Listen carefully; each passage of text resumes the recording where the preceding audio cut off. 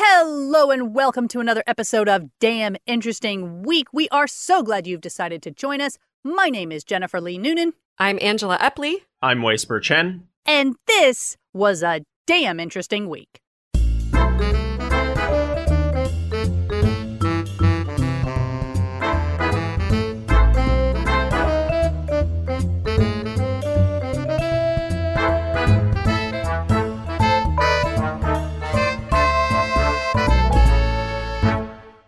So let's get started with our first link. First link. All right, from The Guardian, we've got this not at all alarming story. De-extinction. Scientists are planning the multi-million-dollar resurrection of the Tasmanian tiger. Oh, okay. I mean, of all the things they could bring back, that one's not the worst. So. Right, but it is, lest we forget, an apex predator. Okay. So, well, let's figure out how we got here.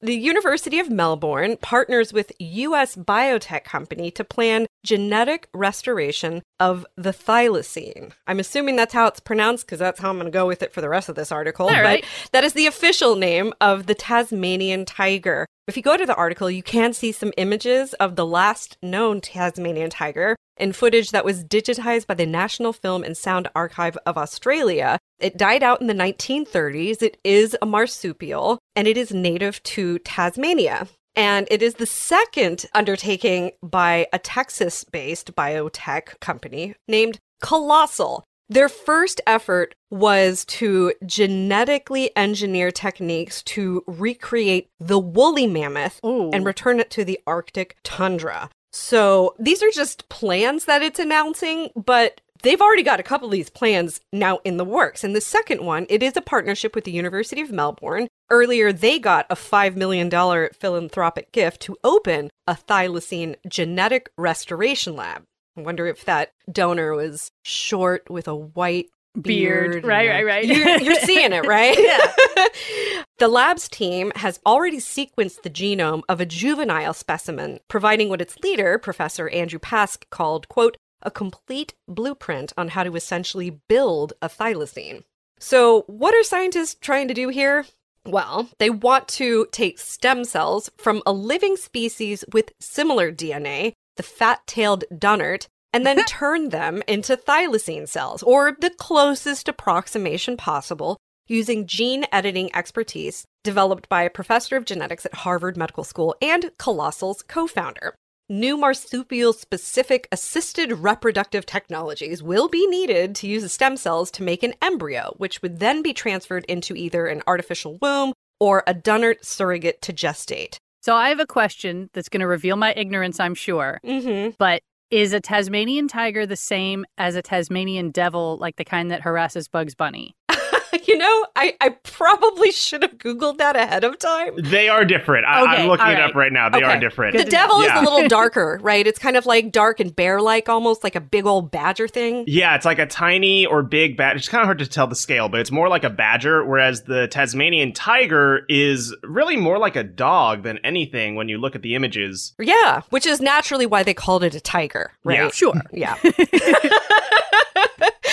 Obviously, the challenges faced by the project are significant, and the scientists acknowledge several breakthrough steps will have to land for it to succeed. On reproductive technology, Pask said, quote, we are pursuing growing marsupials from conception to birth in a test tube without a surrogate, and if they're successful, they plan to introduce the animal into a controlled setting on Tasmanian private land with an eventual goal of returning it to the wild. 100% literally Jurassic Park. The researchers said that returning an apex predator could help rebalance the state's ecosystem, but they also hope their work could have a wider impact in helping to address an extinction crisis, which I know is a super bummer, but the world is changing so rapidly for existing conservation techniques to save a lot of threatened species. They're hoping to address concerns about the genetic health of the species, which is an issue with the now extinct population, by sequencing the genomes of between 80 and 100 individuals, and that dealing with genetic diversity was, quote, relatively straightforward compared with the other challenges the research faced.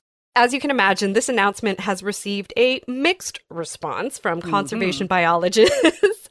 Corey Bradshaw, a professor in global ecology at Flinders University, believed it was unlikely to be successful. Quote, Even if you can do it in the lab, and I have my doubts about that, how do you create the thousands of individuals of sufficient genetic variation you need to create a healthy population? Mm-hmm. But the financial support for de-extinction research should not be seen as a zero-sum game. Basically, this is trying to say, we want to save the current species we have, but if someone wants to fund bringing back the thylacine and they don't want to fund something else, then, I don't know, money talks, right? Yeah, I mean, get your money where you can and use it on the thing that you actually want to use it for. I don't know. But it feels suspiciously specific, like Tasmanian tiger. Okay. Well, I mean, I guess Really? it was the thing that went extinct most recently. Like, they have enough evidence of what it was, and they have enough samples. I mean, honestly, if they're bringing back a woolly mammoth and they get it wrong, who's to say? Who's going to argue with them, Like, it feels like they're setting themselves up for failure here because people will be like, no, we have video. You didn't get it right. Whereas...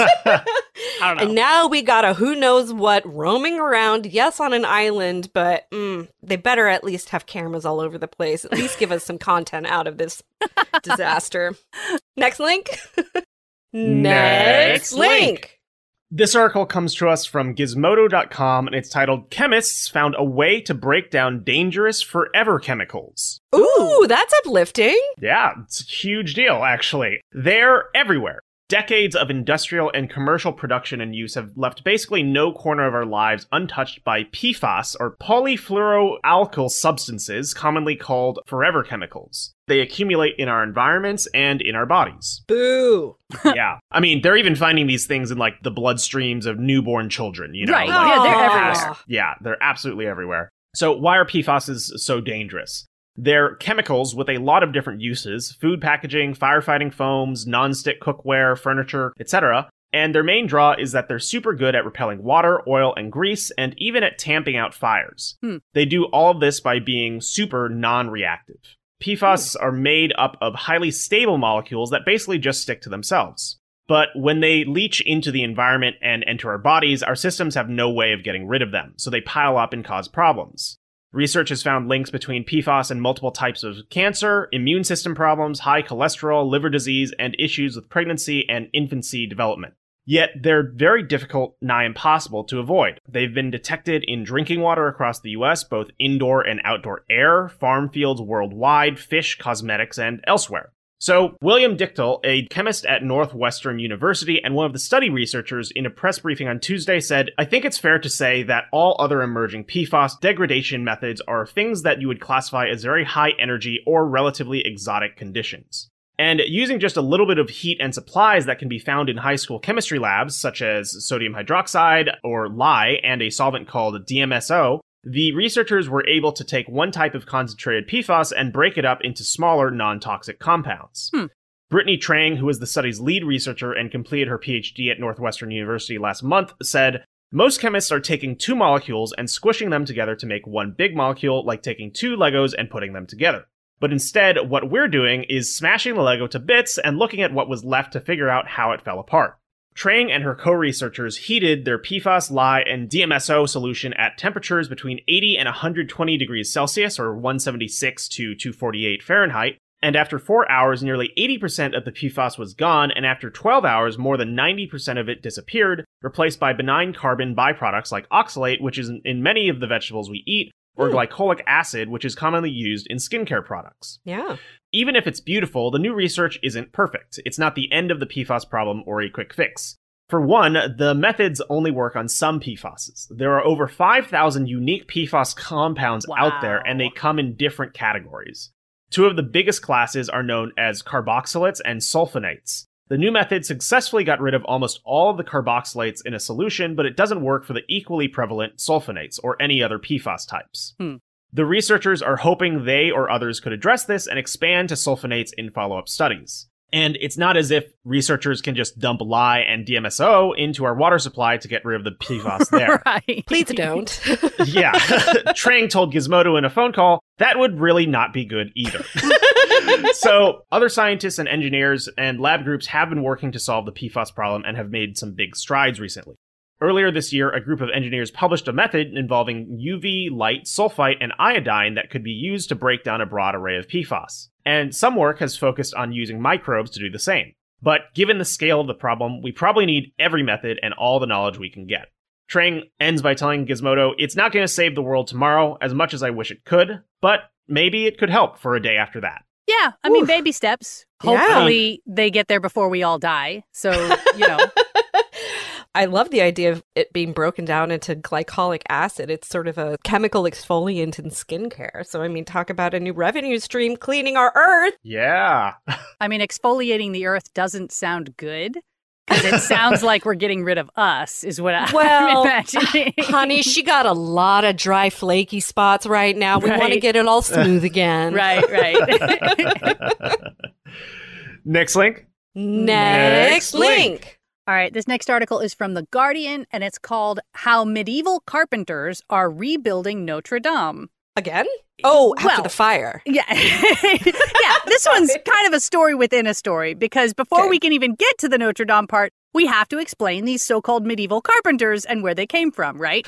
Because obviously they are not zombies. They are modern carpenters using medieval techniques. But it's so much more than that. So about 25 years ago, a group of experimental archaeologists decided to try to build a medieval castle from the ground up using only medieval tools, techniques, and local materials that someone in that era would have been able to access. Whoa. Yeah.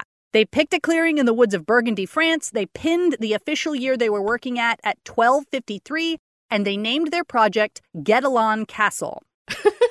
And I'm sorry, that just feels like more like a cattle run in the Old West than like a medieval castle reconstruction. Well, to be fair, that's probably my Americanized pronunciation. Like in French, it's like Guédelon. Like it's, Okay, all right. Yeah. But, and it's sort of for science, but it's also sort of a tourist attraction like Colonial Williamsburg where people can go and see what life was like. And that's basically how they fund their ongoing efforts. They even made up a little fictional background story for themselves, which is that the minor nobleman Gilbert Courtenay has ridden off to fight in the Crusades, leaving his wife in charge of the workers who are building the family's new home, which is a reasonable but not ostentatious chateau that befits his social position as a knight in the service of King Louis IX. So, they're hacking stones out of the quarry, they're dragging them up by wagon, they're blacksmithing all their own tools, they're using foot-powered wheels to sharpen these tools, they're wearing the appropriate clothing, they're cutting roof beams out of entire tree trunks just like they used to do in medieval times. Oof. Carpenter Stéphane Baudy, who has worked at Guédelon Castle since 1999, says that doing it this way keeps the central core or the heart of the tree intact, and that's what gives it strength and resistance that modern wood from a sawmill simply doesn't have. Anyway, the site draws around 300,000 visitors a year, and there's a whole BBC documentary series on it called Secrets of the Castle, which is linked in the article and which I may or may not have gotten completely sucked into. But in April of 2019, it suddenly became far more than just a tourist attraction when the cathedral at Notre Dame caught on fire and suffered significant damage to its wooden-beamed roof. And actually, the roof at Notre Dame was known as La Forêt, or the forest, because of the large number of trees that were used in its construction. Frederick Epaud, a medieval wood specialist, said, after the fire, there were a lot of people saying it would take thousands of trees and we didn't have enough of the right ones and the wood would have to be dried for years and nobody even knew anything about how to produce beams like they did in the Middle Ages. They said it was impossible, but we knew it could be done because Guédelon has been doing it for years. Yeah! Baudy the carpenter agrees. He says, it's what we have done every day for 25 years. There are people outside of here who can do it now, but I tell you, they all came here to learn how. So basically, these people have kind of been over here doing it the whole time. And when Notre Dame burned, they're all like, oh, you need to build a medieval roof? We're the only people who know how to do it. And the fact that they had fresh skills and were, I mean, the timing of this is remarkable. Exactly. So a number of the companies bidding for the Notre Dame work have already engaged carpenters who were trained at Guédelon, and the chateau's blacksmith has been commissioned to make the axes that will cut the wood for the new Notre Dame roof. There's also a fun bit in here where Marilyn Martin, the co-founder of Guédelon Castle, she gets a tiny bit salty about the fact that they've apparently taken some flack over the years for funding their project with tourist money. She said, we work with many state research bodies, but some people wrote us off as a theme park. Now, after 25 years, we are the only ones who can understand and are able to do what has to be done, and they discover we have not sold our soul to the devil. It wasn't a theme park, it was a think tank, but actual. Unfortunately, not everyone is on board with doing it the old-fashioned way, or at least they don't understand how long the old-fashioned way is going to take, because French President Emmanuel Macron has pledged to reopen the ravaged cathedral by 2024. EHPAD's opinion on that is, quote, "We are talking about a cathedral, and we have the money to do it the right way. If we rush it, there's a risk it will be done badly and something is missed. Macron's insistence that the cathedral be opened by 2024 is idiotic."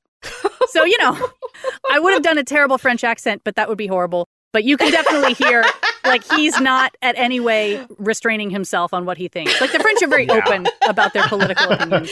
Truly a subtle remark. Exactly. It's very cool. I would love to go visit it. Yeah, I totally want to go there and see it. I mean, think of the Ren fairs you could have at a setting like that. Oh, absolutely. And honestly, it's not that big. That's kind of the thing where they were saying 300,000 visitors. I was like, man, that's a lot of people. I guess they're all standing around the periphery watching or so, because it's not a huge area, but it is kind of out in the middle of the forest. There's nothing else around. So maybe there's a little bit of wood strolling going on as well. I am telling you, that is the ideal location for a festival. I'm ready. Well, get your corset out. Yes.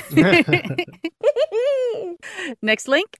Next link. We've got a really cool bit from Atlas Obscura called "When Every Ketchup But One Went Extinct." Oh, I'm on an extinction theme today. I mean, it's Heinz, right? Of course it's Heinz. Okay. You already knew, right? And that's because today, Heinz accounts for more than half of the American ketchup market, which is domination. I mean, Heinz is ketchup, but it wasn't always this way. Around 1900, G.F. Mason, who was the manager of the Heinz Company's research laboratory, was doing a bunch of ketchup experiments. He tinkered with sugar, vinegar, spices in search of his equivalent of the 4-minute mile, which was a shelf-stable, chemical preservative-free ketchup. Hey, not asking for too much, right?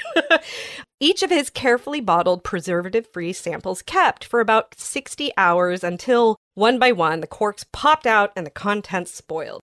Historically, there were tons of different ways of making ketchup, according to Andrew Smith, a leading historian of American ketchup and author of Pure Ketchup, A History of America's National Condiment. And that's because in the early to mid 1800s, Americans fermented tomato ketchup from a variety of home recipes. The first recorded recipe for a home fermented tomato ketchup was published in 1810. That itself was a descendant of British imitations of Asian catsup, or fermented fish sauce that the British encountered on colonial voyages.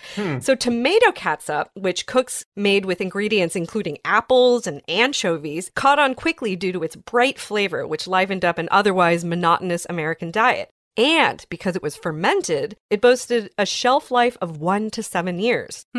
Okay, so let's get to after the Civil War. Companies are mass producing, bottling, and selling ketchup to a new class of urban consumers. This ketchup was generally thinner, less sweet, less vinegary, and more tomatoey than present-day ketchup. But while fermentation was a boon for home cooks, it was a liability for manufacturers because fermentation turned ketchup sour, which was an increasingly unpopular characteristic as Americans gravitated towards sugar towards the end of the century. But fermentation, despite making shelf-stable food, sped up an already dangerous process. So occasionally, bottles of fermenting ketchup would explode. That's kind of what happens when you ferment things. But to protect customers and their bottom line, ketchup companies started turning towards chemical preservatives. But then in 1883, a guy named Dr. Harvey Wiley became chief of the Division of Chemistry of the USDA, where he fought preservatives with the religious zeal of a man raised evangelical in rural Indiana. So for the following 2 decades, he proposed countless congressional bills on food safety, each of which was killed. But in 1904, he formed the Poison Squad, in which he enlisted a group of healthy young male volunteers, mostly his colleagues at the Department of Agriculture, to eat all their meals at work and ingest increasingly large quantities of preservatives. And the results read like the last 10 seconds of a modern-day drug commercial. Stomach cramps, headaches, sore throat, dizziness, decline in appetite, loss of weight. Multiple trials stopped when participants became too sick to continue.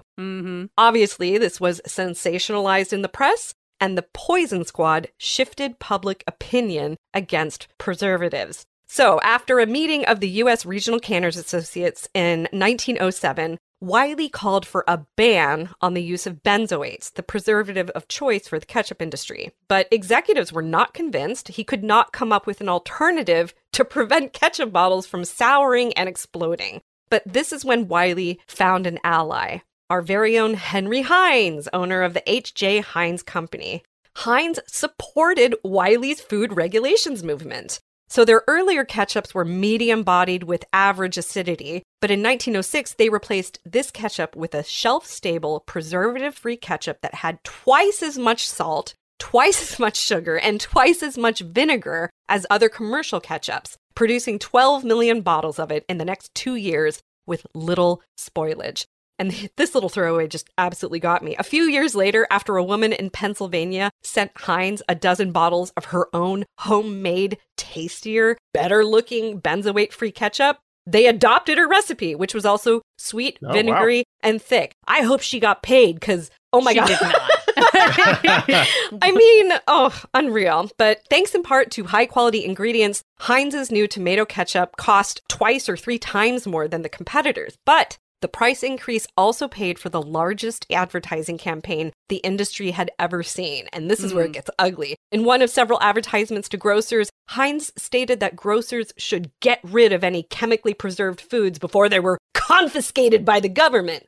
In response to Heinz and Wiley, a cabal of ketchup companies formed a fierce pro-benzoate lobby.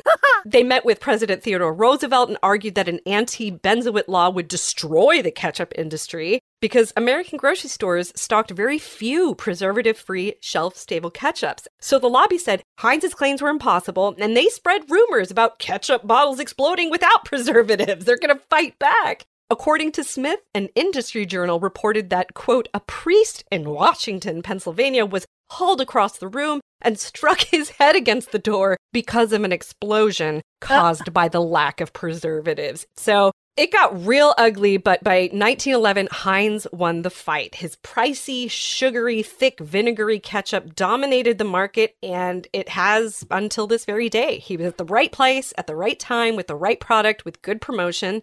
People basically got really scared of ketchup, and if you wanted to have ketchup and you wanted to be safe, you had to grab the Heinz. But today, a few craft ketchup makers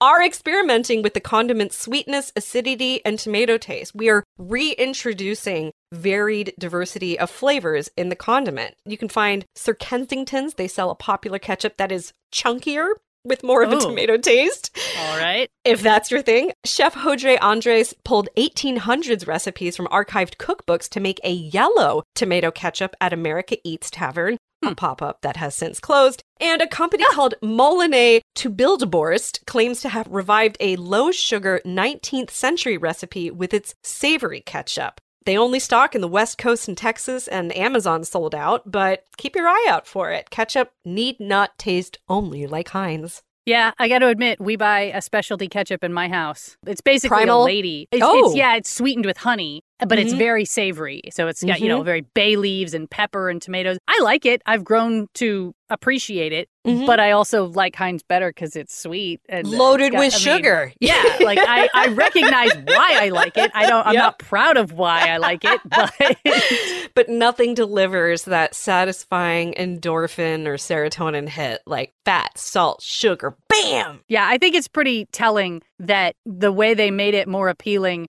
was to just up the salt and vinegar and sugar. It's like at some point it just stops being tomato-based at all. It's just sort of like red sugar vinegar. Yeah. But let's not forget the other critical component, which is sanitation. Keep it clean, y'all. Keep it clean. Right. Which is kind of makes you wonder what they were doing before. It's like, we should sanitize? Oh, okay. Oh, yeah. We've always been real late to that game, haven't we? Right.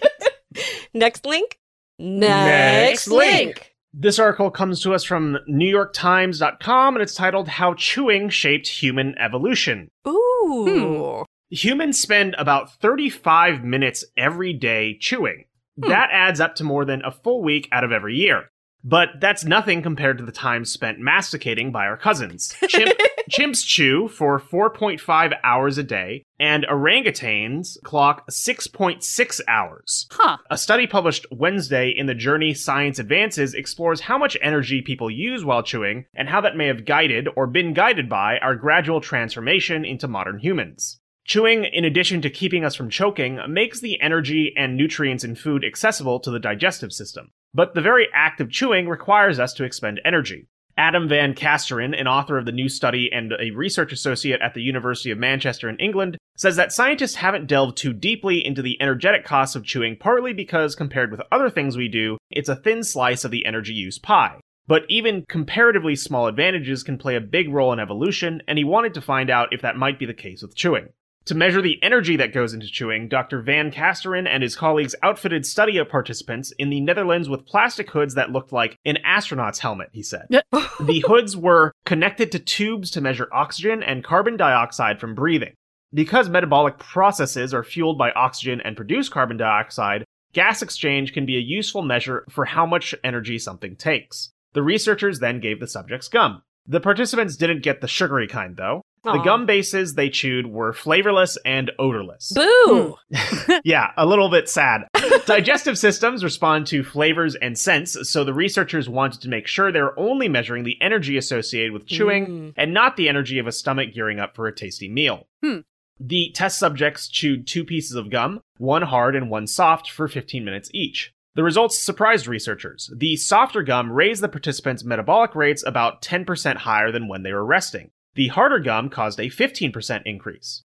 Dr. Van Kasteren said, "I thought there wasn't going to be as big a difference. Very small changes in the material properties of the item you're chewing can cause quite substantial increases in energy expenditure, and that opens up a whole universe of questions. Because chewing tougher food, or in this case, tougher gum, takes significantly more energy, these findings suggest that the metabolic costs of chewing may have played an important role in our evolution. Making food easier to process through cooking, mashing foods with tools, and growing crops optimized for eating might have dialed down the evolutionary pressure for us to be super chewers. Our evolving chewing needs may have even shaped what our faces look like." Justin Ledigar, a biological anthropologist at East Tennessee State University who is not involved with the study, said, "One thing that we haven't really been able to figure out is why the human skull is so funny looking. Compared to our closest relatives, our facial skeletons are delicately built with jaws, teeth, and chewing muscles that are all relatively small." He explains all this reflects a reduced reliance on forceful chewing. But he adds that our flatter faces and shorter jaws let us bite more efficiently. It makes the whole process of feeding just metabolically less costly.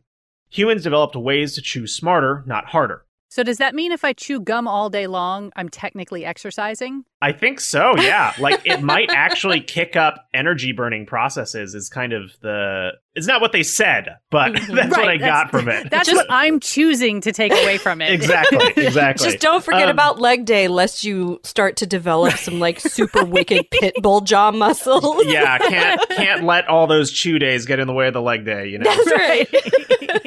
It is interesting, though. My mother is actually a health food chef, or used to be, and she learned from the Kushio family, who essentially devised macrobiotic food and cooking as a philosophy. He said, or the story goes, that he survived famines in Japan by chewing brown rice until it was just water. And so he would try and, chew everything 100 times to get all the nutrients he could get out of it because he had nothing else to eat. Right. So very interesting, potentially apocryphal story, but I've always been interested in the chewing thing because it does feel different when you sit there and chew something fully and just be present with it. It's a very different kind of experience. It's interesting. I'm not going to do that with my food.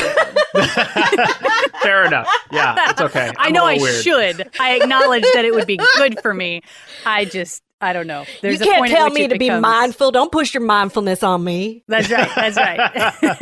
Yeah. I mean, it's got to stop somewhere between 35 minutes and 6.6 hours, right? Right. We'll There's limits. Yeah. Next link. Next link. All right, well, we're definitely on a theme. We've got a quick little one here from Real Clear Science called "You Don't Actually Need a Stomach to Live." Oh, yeah. Really? Yeah. So first, the sad bit. There are a few medical reasons why you might be missing a stomach, but the most common one is gastric cancer, for which a partial or total gastrectomy is the best available intervention. But the good news is, like the title said, you can totally get by without one. Because it turns out that the stomach is really more of a storage and partitioning center rather than an actual digester of food. What it really does is allow us to eat large quantities of food in one sitting, and then it slowly doles that out into the small intestine over the next several hours, which is a nice feature to have. Of course, we all like to eat a big meal, but it's not strictly necessary. So aside from eating many smaller meals throughout the day, what sort of lifestyle changes are we looking at if you woke up tomorrow and found yourself without a stomach? First, doctors will tell you you have to really focus on chewing your food before swallowing. Not only to mash it up, but because saliva actually contains digestive enzymes that will help ease the burden on the small intestine. So really, they're absolutely confirming what you're saying, Wei, that you do have to chew your food more, and it's better for you if you do. Nice, intuitive science. That's right.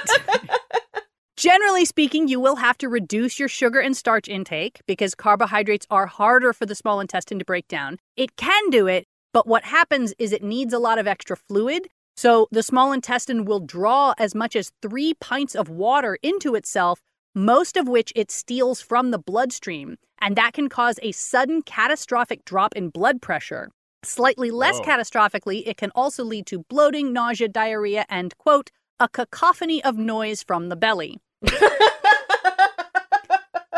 So delicately stated. Yeah.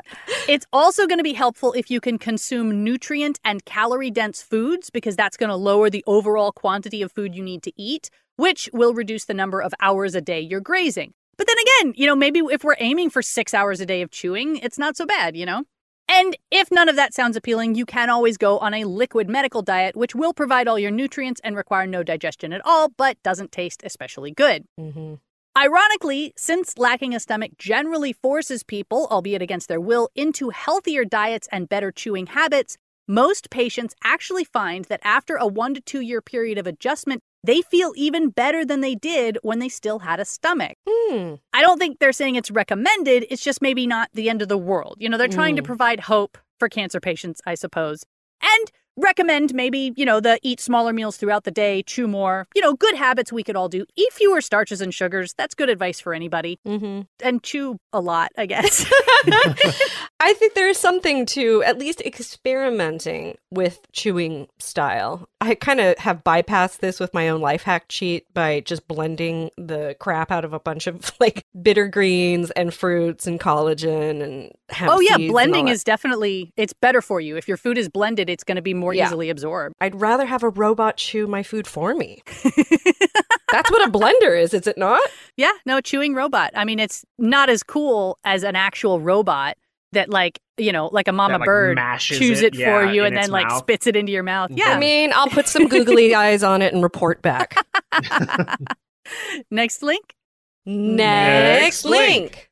This article comes to us from thenextweb.com, and it's titled, Why Janet Jackson Made Laptops Crash. Miss Jackson, if you're nasty. Yeah. Oh. So this week, Microsoft Chief Software Engineer Raymond Chen shared the story of what happens when older Windows XP laptops play the music video for Jackson's Rhythm Nation. An unnamed major computer manufacturer discovered that playing the video would crash certain models of laptops.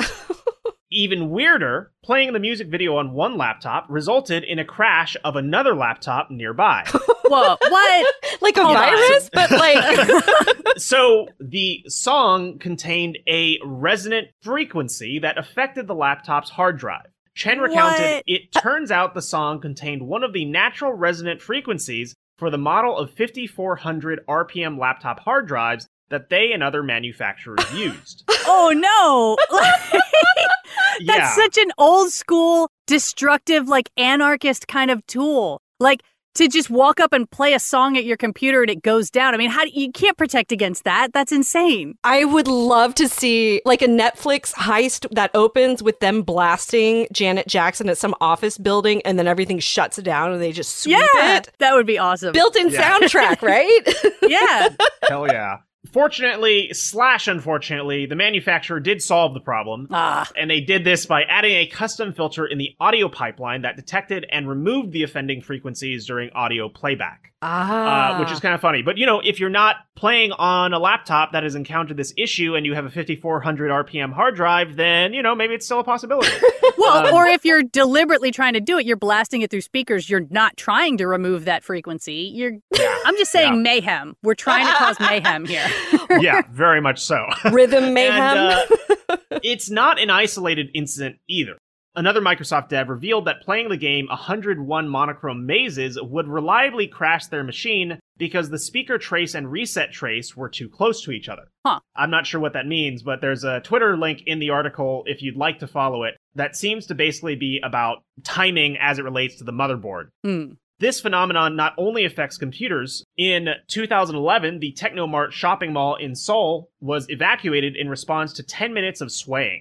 Mall officials originally suspected a localized earthquake. However, the culprit was actually a group of middle-aged people doing a Taibo workout to the song The Power by Snap. I got the power! And the scenario was successfully replicated using 17 middle-aged participants who exercised the song for 5 minutes.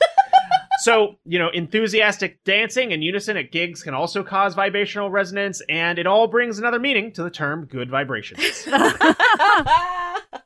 And there's really so many links to this phenomenon in this article if you're interested in that, because it is kind of one of the most magical things in physics that happens. This is a very kind of chaotic manifestation of it.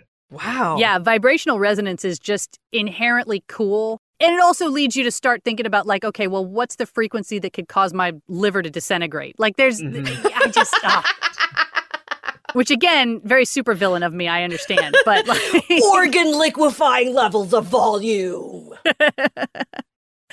All right, well, that is all we have time for this week. We're so glad you've joined us. Some of the articles we did not have time to get to today include a compendium of watery turmoil, how to kill a newspaper, and the surprisingly scandalous origins of Disneyland.